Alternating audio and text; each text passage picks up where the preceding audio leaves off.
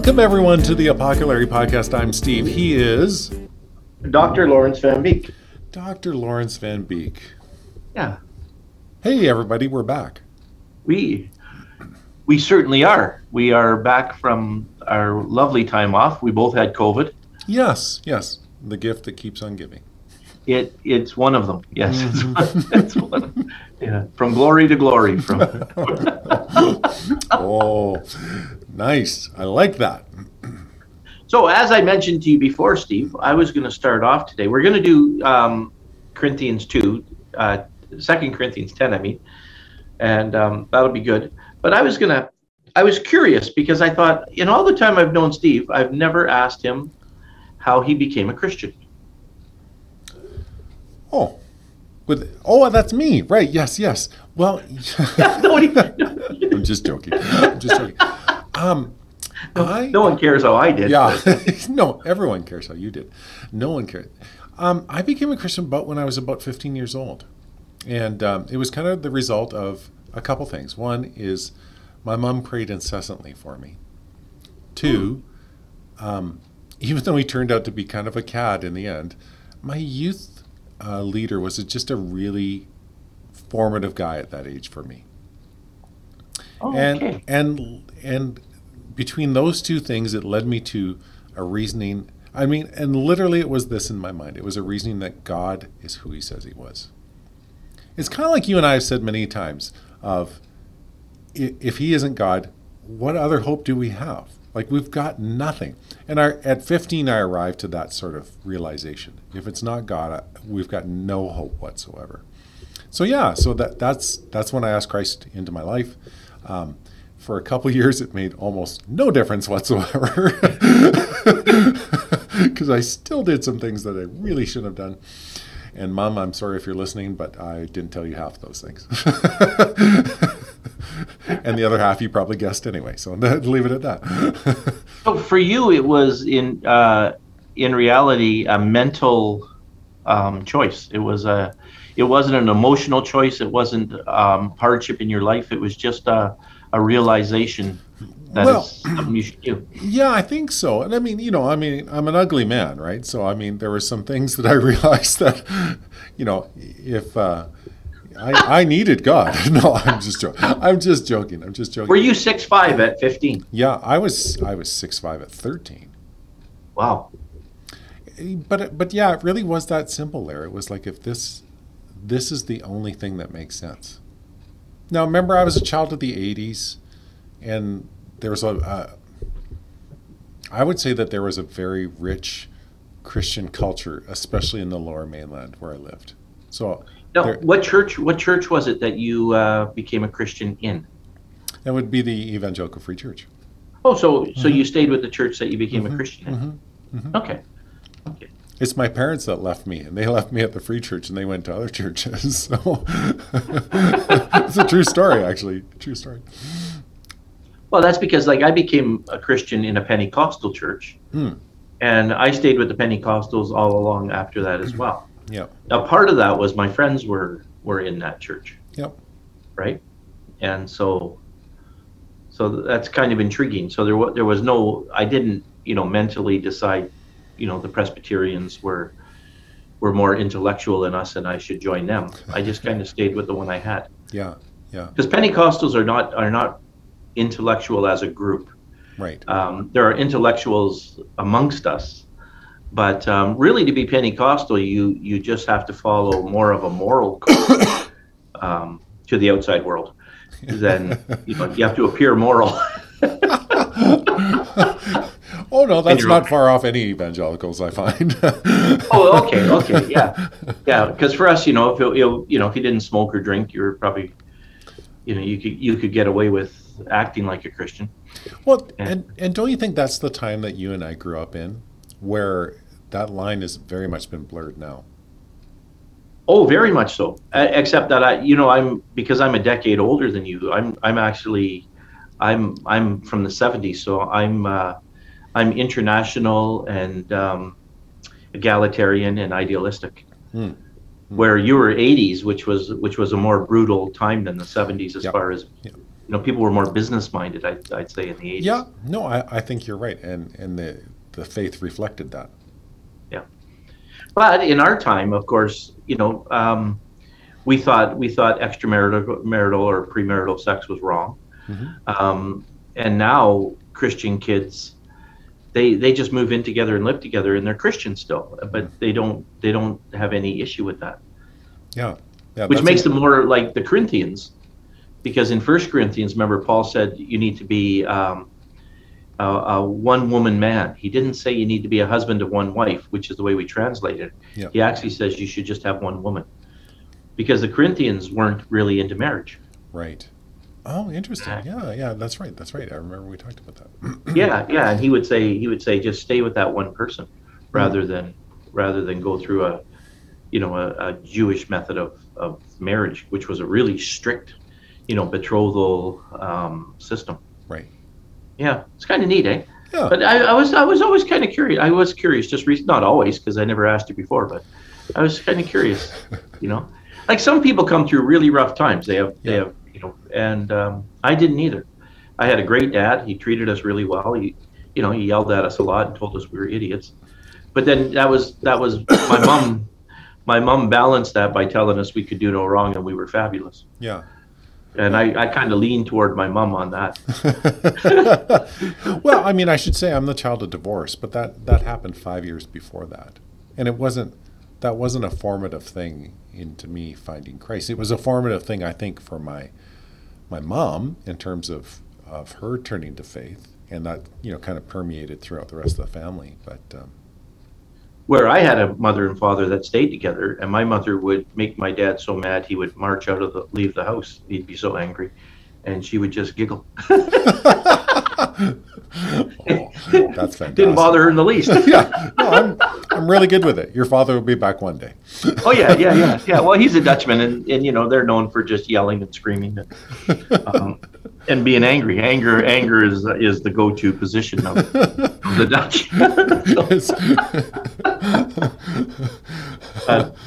So anyway, well, thanks for telling me that. And now today, this isn't a huge one.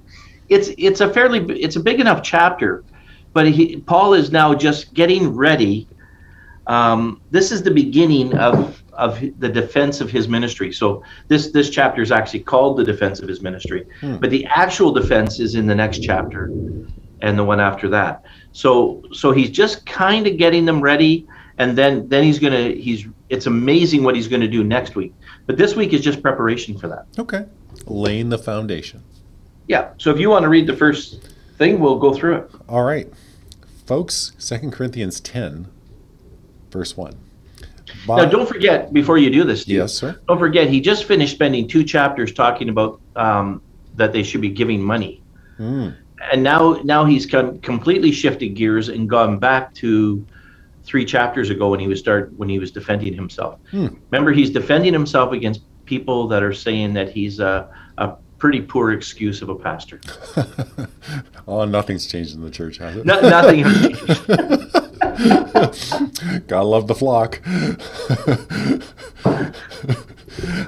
Okay, 2 Corinthians 10, verse 1. By the humility and gentleness of Christ, I appeal to you. I, Paul, who am timid when face to face with you, but bold toward you when away. I beg you that when I come, I may not have to be as bold as I expect to be toward some people who think that we live by the standards of this world. For though we live in the world, we do not wage war as the world does. The weapons we fight with are not weapons of the world. On the contrary, they have divine power to demolish strongholds. We demolish arguments and every pretension that sets itself up against the knowledge of God. And we take captive every thought to make it obedient to Christ. And we will be ready to punish every act of disobedience once your obedience is complete. Yeah, so you see the argument that they've been using against him. So it's the old Bob Newhart one-sided conversation, right? where you don't know what they're saying, you just know what Paul's responding to. If you remember, Bob, he did that one with the guard with King Kong on the building, talking to the police. And Paul's doing the same thing. He says, when he says, I'm timid with you face to face, that's the argument they're using against him. Oh, look at this guy. When he was here, he was nice to you and he was good to you, and then he gets away and he just rips you apart. So it points to that letter that he wrote again. Remember that one that's missing? That missing where letter, yeah. It sounds like he really got after them in that letter. And so here he's backing off and saying, hey, I know they say I'm not bold. I'm actually preparing you so that I don't have to be as tough on you when I come as I'm expecting. Remember, he said, I didn't even come this time because I was so frustrated with you, and I didn't want that kind of anger to come out when I was with you. So I skipped you when I said I was going to come. Yeah. And now I'm going to come back. I will be bold with these guys. Like don't get me wrong. I'm gonna stand for what I believe. I'm not going to be a pushover like they're saying. But also remember that our weapons are divine.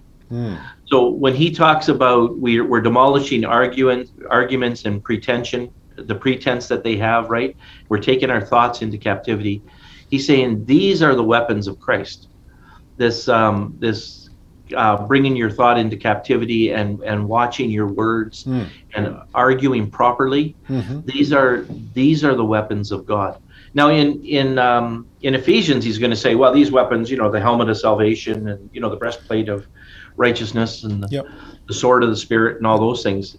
But here he's saying the way we respond to people is very much a part of what God wants us to do, and that's what I'm doing. And we're going to take captive every thought and make it obedient to Christ, and then we're going to punish the disobedience afterwards. Okay. It's kind of a weird thing. He says, we'll be ready to punish every act of disobedience once your obedience is complete. Well, we'll wait till you get it right, and then we'll tell you how you got it wrong. That's right. Like the comedian said, I don't like to eat reformed ham because I hate to butcher them after they finally got their lives together.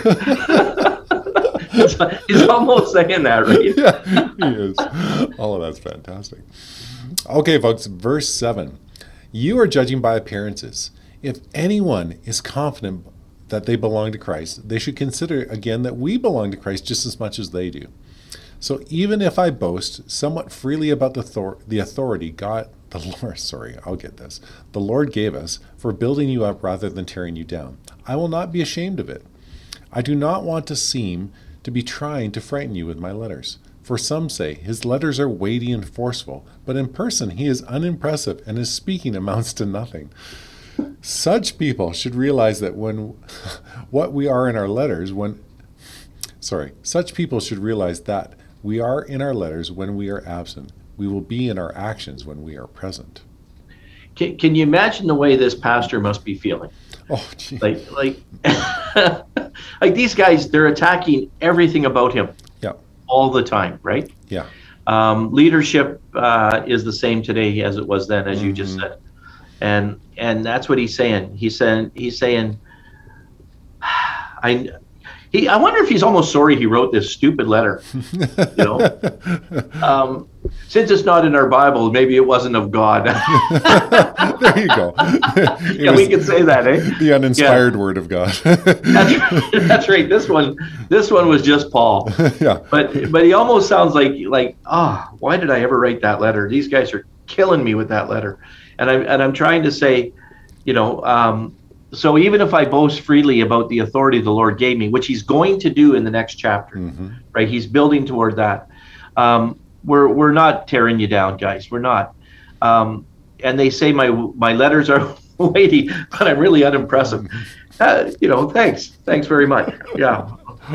He always, maybe that's why we get this impression he's kind of a small, ugly man. Poor guy, right? Yeah, I know, stumbling along through this world. But he's trying to say, hey, listen, when we come back, I promise you my actions will be similar to what you would expect. I will not be unimpressive if I come back. It's almost like Jesus coming back as the lion, Yeah, when I come back, you just wait and see, boys. You just wait and see. what I'm bringing. Yeah. But remember, we did say from Revelation that he was every bit as powerful as the lamb as he was as the lion. Yeah. Yeah. Yeah. Because it's the lamb that delivered us from our sins. Yeah. Yeah. Yeah, I just wanted to rest in that thought for just a second there. Verse 12.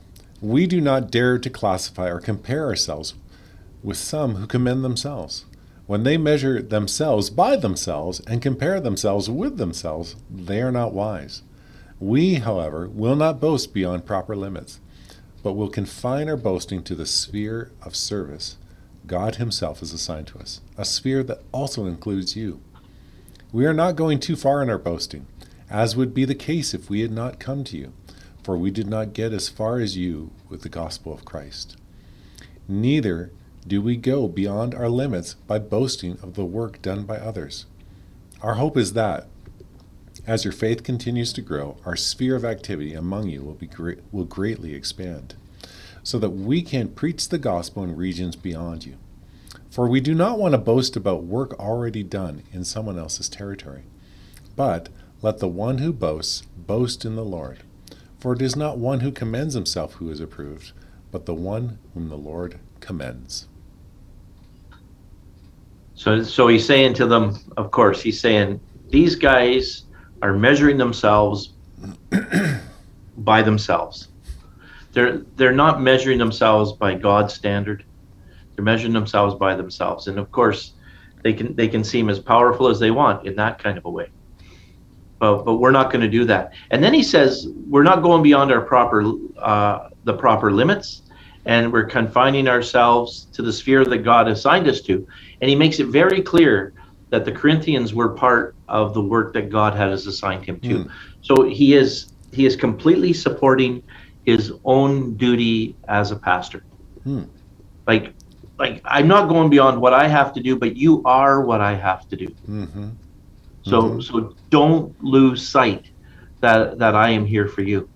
And he says we're not going too far in our boasting. If that were the case, that would be the case we'd not come. For we did get as far as you with the gospel. So we brought the gospel to you. I brought the gospel to you. I know I actually care about what happens to you. Like he's really not treating these people as badly, like the super apostles, as badly as he might. Right. He's going to do that in the next chapter a little bit. Right. But right now he's not. He's staying with the group that he wants to support. It's almost like anytime you get a contractor, they say the last contractor was crap and did everything poorly. And they're the only ones who can do things right. And Paul's not doing that. He's saying he's not talking about them. He's just talking to this group of people that he cares about. He says, for we do not want to boast about our work already done in someone else's territory. I'm not doing that. I'm not boasting about someone else's work. I was the guy who brought you to the Lord. Right. Right. Let the one who boast in the Lord. And I am not even saying it's me. I'm saying this was Jesus' work, and I'm just serving him. Right. I'm going to come back. I'm going to talk to you guys. Just hang in here with me for a little while. Yeah. And for it is not the one who commends himself who is approved, but the one who the Lord commends. Yeah. So I'm not building myself up. And yet in the next chapter, he's totally going to do that. He's going to do it for a whole chapter, just talk about how fabulous he is. And he does it almost, and he keeps saying, I'm almost embarrassed to say these things, but these are the things that I have done. Right. Yeah. And so that's what he's preparing us for. And he's just telling these guys again, look, guys, you were my church. I do love you. I do care about you. I will come back. I will talk to you. I'm sorry about that letter that I wrote. Kind of sorry. It needed to be written, but I'm kind of sorry about the fallout of that. Yeah. But I am going to come back. Yeah. Sorry that you have hurt feelings, but yeah. And this area beyond, the commentators think that that was a preparation for him to go to Spain. Yeah. Okay. Yeah. Okay. So that was also why I was kind of curious as to why you came to Christ, because that's kind of a part of what's going on here. Yeah. Because we are that outgrowth, right? Of why did we come to Christ? Who led us to Christ, and what responsibilities do they have to us? Yeah. Yeah. It is. Yeah, it's interesting to think about that. Yeah. My friend, thank you for that. That was fantastic. We like you said, we see Paul laying the foundation, and then in 11 he'll turn around and go, now that I've said all that, Yeah, let me tell you how great I am. here's me. Yeah, and I'm almost embarrassed to say this. I'm a fool to say this stuff. Yeah. But this is who I am. Yeah. Do you know who you're talking to is kind of what he's starting off with? Yeah, that's right. That's right. So. Oh, well, folks, so good to be back with you. From Larry and I, we've missed you over the Christmas break, but we're glad to be doing this again. And you will find us again in a week's time when we pick up 2 Corinthians 11 here on the Apocalypse Podcast. So until then, I'm Steve, he was Larry, and this